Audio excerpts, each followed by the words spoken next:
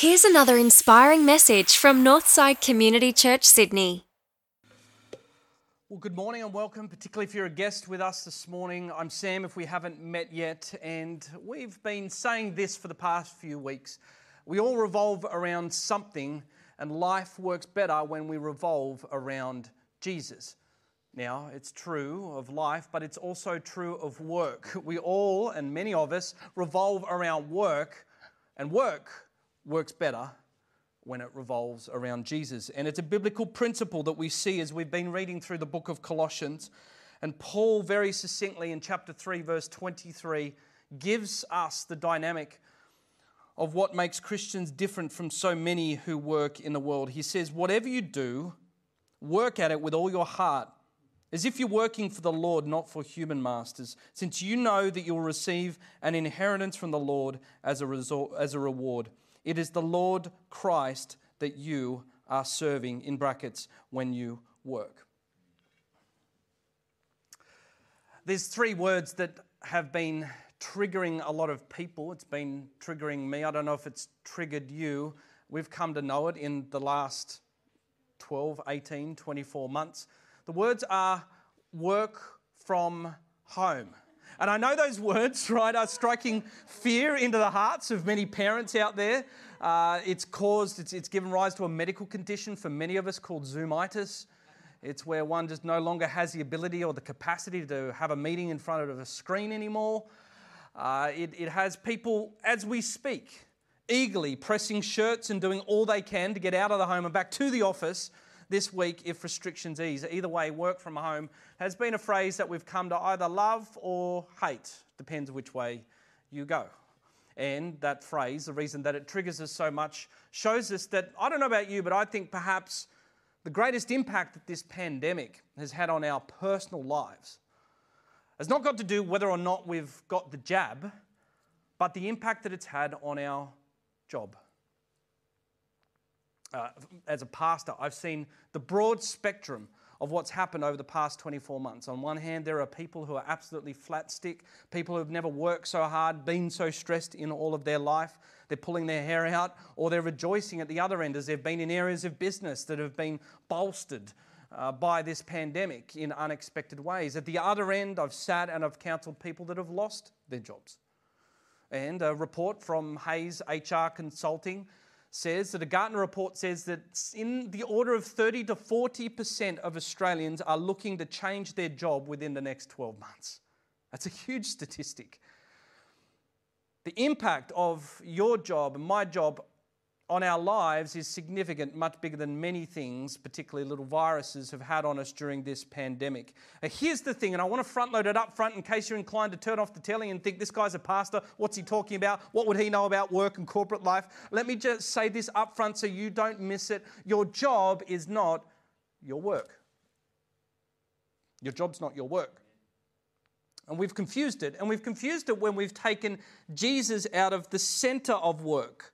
When we've decentered Jesus from our work, we've confused the job with work. And what happens is we normally go at either ends of this spectrum, and it's summed up in a phrase that you might know. Recall the old phrase that says, do you live to work or work to live? Do you live to work or work to live? And in fact, that phrase sums up what happens when we confuse job with work. You go to either end of the spectrum, there's a low view and there's a high view of work. The low view of work is where you just work to live. In other words, work is the sort of thing that you do because you have to, so you can do the things that you want to. Amen? You just work so you can do the things that you want to. It's the low end it's the low view of work, and as a result, it's coined phrases such as TGIF. Thank God it's Friday. In fact, I think they even started a restaurant chain after it in the United States. For another generation, there was a great song that said, everybody's working for the... You insert the answer into the live stream and we'll send you some jelly beans or a little prize in church. But you get the point. That's the low view of work. You just work to live. You work to live. The high view is that you live to work, or the overemphasized view is that you live to work. This is the type of person, and it may be you, I may be speaking to you, where work is everything. where work has become everything to you. Your job has become everything to you because, well, your job has become the source of your status and your significance and your approval. And ultimately, it's become your source of identity. You've decentered Jesus out of the center of your life as your identity, and you've replaced it with your job, which is what the Bible calls idolatry. It's a thing we humans do all the time. We substitute good things, and as we'll see soon, work is a good thing. We substitute good things and make it our ultimate thing. And ultimately, when sin pervades our life, and sin is not good deeds versus bad deeds, sin is self-interest inhabiting human flesh. When we twist work with self-interest, it becomes everything. Everything. But remember, your job is not your work, which means, because I may have lost 30% of you already today, it means if you're a retiree, I need to say, just because you may not have a job anymore doesn't mean that there's not work for you to do.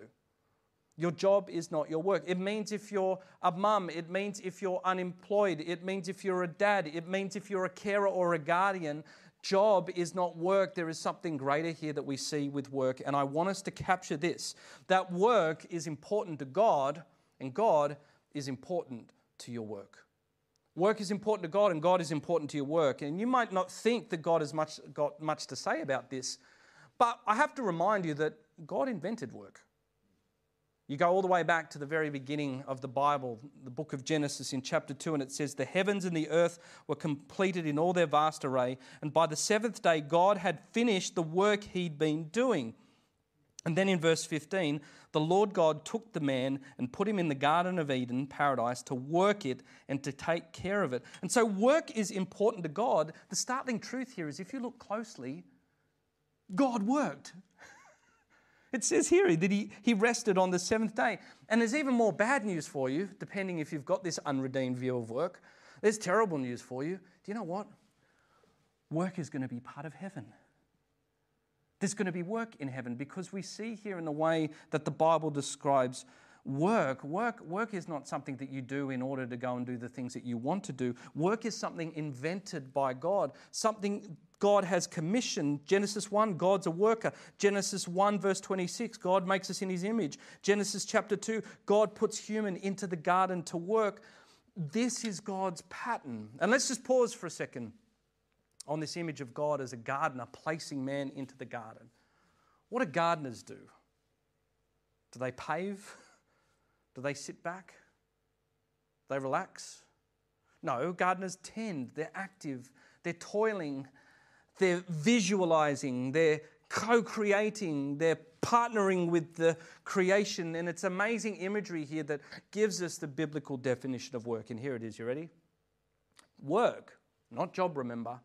Work. Your work is to take raw materials and to rearrange them for the purposes of flourishing God's good creation. To take raw materials, to take wisdom and knowledge if you're a retiree or a stay-at-home parent. To take the beauty and the wonder of the notes that you hear or you don't hear if you're a musician. To take lines and deliver them in such a way that if you're an actor or an actress, that flourishes the people around you. Are you getting this? Work is not your job. Work is the invitation to co-create with God and partner with him in flourishing the garden that he has placed you in. What garden are you in? Are you in the work from home garden this week? And can you see there's no such thing as work from home? And we'll see that from Paul in a second. Can there be no nobler definition of work? Is that how you wake up tomorrow morning, Monday? Beginning of work? Beginning of another week? Oh, yes, I've been called to co-create and partner with God in flourishing his creation. So much more than a job. And so here's how you know if you've redeemed your view of work. Here's how you know if you've brought God into the center of your work. Litmus test, you ready for it? If you won the lottery tomorrow, would you vacation or vocation? If you won the lottery tomorrow, would you vacation or vocation? Here's what I mean by this. Like, would you just stop working? Or would you find something else to do to flourish the world around you? I can already half answer it for you. You know, there was a syndicate of teachers in the United States that won $32 million in the lottery. And within a matter of weeks, they found that they actually went back to their teaching jobs. They couldn't handle not being a part of it because work for them was so much more than the job. It was part of the calling to flourish the children's lives that they had been a part of. And what it shows us is that work is so much more than a job. Work is as much a need for the human soul as food, as beauty, as rest, as friendship.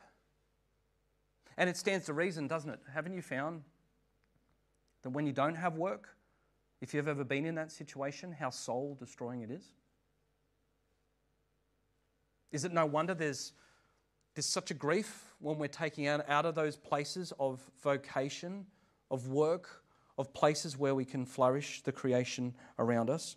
And so how do we possibly cultivate a dynamic where we can redeem our view of work? Because, remember, work matters to God.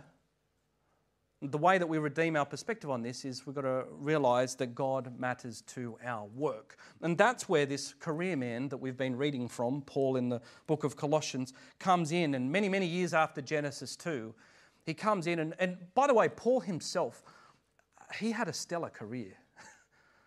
Paul was a theologian of theologians. He was a tent maker. That was what we modern people call a side hustle. Yes, it's biblical to have a side hustle. Paul was side hustling. He was a writer. He was a church planter.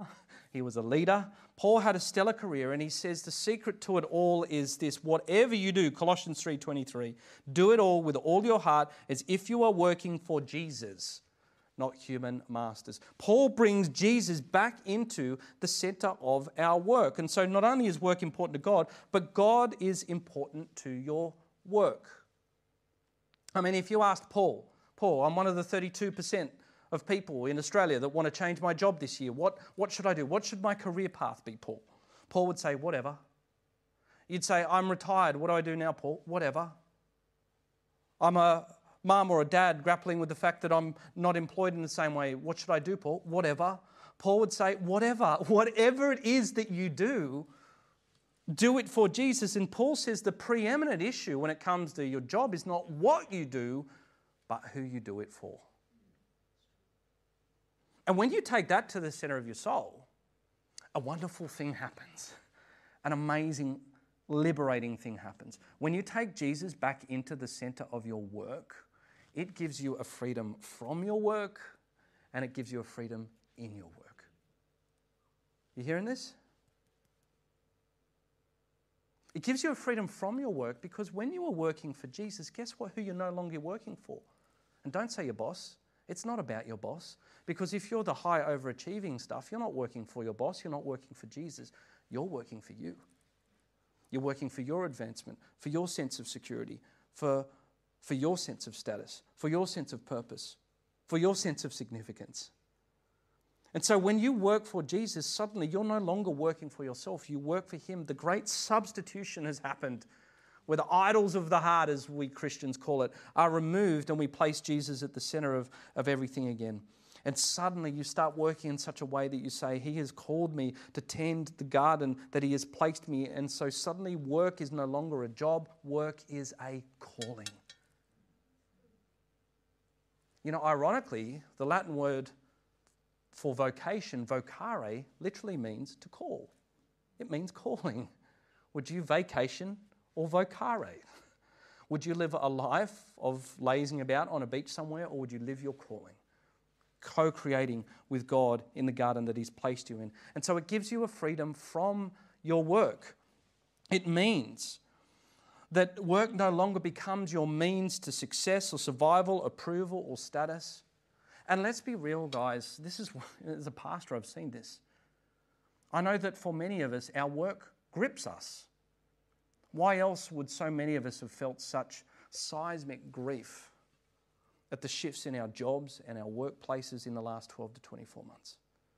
Because if we dare to look deep enough inside ourselves, myself included, there's always a self-interested part of us in our work.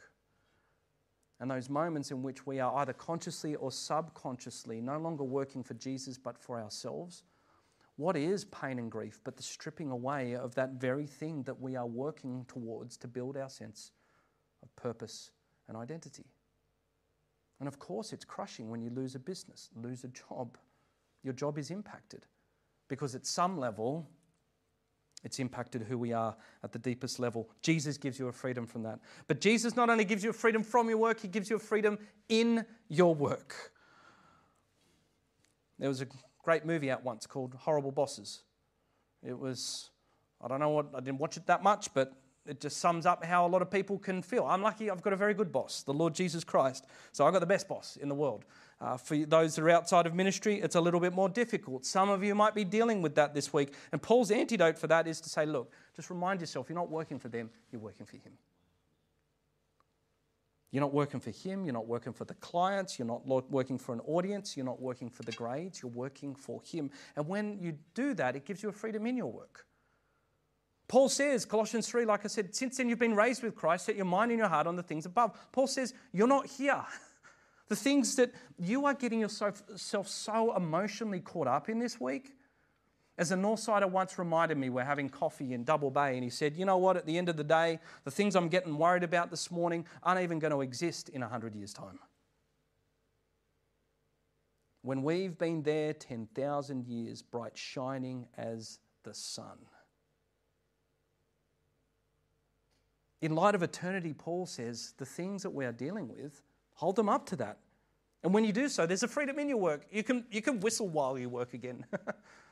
Because there is purpose to what you are doing. And here's the purpose of your work. Your purpose of your life at work is to show people how God is at work in your life. Your purpose of your life at work is to show people God at work in your life. And so what that means, wherever you are and whatever you do, Paul says, there is an opportunity for you to do real work. Dallas Willard says, your job is not your work. Your work is the sum total of your thoughts and your will and emotions and your job and your social interaction. Your work is the sum total of all that God has crafted you to be and all that God has granted you to do. And the way that you enter into that, that is the definition of work. And so when you sit at your desk, whether it be at home or in an office eventually, those mystical places that once existed pre-pandemic, you'll know there'll be a freedom in what you do. And so, I guess this morning, all I need to ask you is this: what garden has God placed you into? There's no such thing as work from home. It's work from wherever you are. God has invited you in this morning, first and foremost, to redeem your view of work. Work is not your job. God has invited you to partner with him in flourishing, taking raw materials, taking your wisdom, taking your knowledge, taking your beauty, taking all the things that you want to do and co-create with him and flourish the world that is around you. And trust me, this week, there is a world out there that's going to need a lot of flourishing in all of its upside downness. What it means is for all of you, what does it mean for you who are mums and dads and guardians and grandparents and accountants and actresses and musicians and lawyers and trade persons and students and unemployed? What does it mean to bring Jesus back into the center of your work, not your job, your work, so that you flourish the world that is around you? Because work is important to God. He invented it. He created you for it. There is an eternity's worth of it. And I can't wait to be with him for all eternity, with all the power and the might to co-create with him dream scenes and scenarios in which we get to tend eternal and cosmic physical gardens with him. I might even be able to build my own golf course with him. Who knows? But God created you and I to do work, not just now, for all eternity. Isn't that an amazing thought? Work's important to God. But most importantly, if you want a freedom from your work and in your work, then you've got to realize how important God is to your work. And when you grasp that, and when you take Jesus back to the center of that, you can whistle again. You can sing again. You can be stable. You won't get rattled. You can be steady. You can be joyful in all that you do. Let's pray. Father, we commit each and every one of us to you, wherever we may be in this broad spectrum of work. Father, I want to pray over particularly those who have been given into the lie that their work is their life, that their work is their significance, that their work, or their job more specifically, is all that they amount to. Father, I would pray that as they listen to these words of yours, that their eyes be opened to the fact that there are plans and purposes ahead of them this morning. Father, outside of everything cosmic at the moment, I'm praying simply for an extra dose of strength and resilience for people in difficult jobs this week. People who've got difficult decisions to face, people who have got uncertain futures, not only for their jobs, but maybe for their companies or whatever it might be. Father, I just pray an extra dose of your Holy Spirit's strength, wisdom, guidance as they seek to faithfully carry out their roles this week. For all of those that are sitting on the fence, Lord God, I would pray that as they take you to the center of their job life, those 32 to 40% of our population at the moment, that your peace, which transcends all understanding, would fall upon them, that they would see these decisions not one out of reaction, but one out of an excitement, knowing that any potential change, which might be a good and worthy thing, is in accordance with your plan and will for their life. So we commit this to you, Father God, and I pray that you would do your work amongst us in Jesus' name. Amen. I love the fact that Northsider said, well, in 100 years, nothing I'm doing now for a job will be any significant. And he summed up the great problem that is ahead of us all. And that is, how do we do anything that's ever really of any significance? And in fact, when it comes to work, which work matters most? And I think the fundamental question at everyone's soul, at the center of everyone's soul when it comes to work is, well, what sort of work do I have to do to inherit eternal life? In fact, there was a rich young guy who asked Jesus that very question. It's always on people's minds, whether you're a Bible character or whether you're a modern Sydney-sider. What it is that I have to do to ultimately be in a place, the place that Paul talks about of eternal joy and wonder. And what makes a Christian is to realize that we didn't do the work, Jesus did the work. Christianity is the only religion in the world where you're going to have to work out what you're going to do when you realize that you don't need to do anything at all. As we take communion this morning, let's not miss this.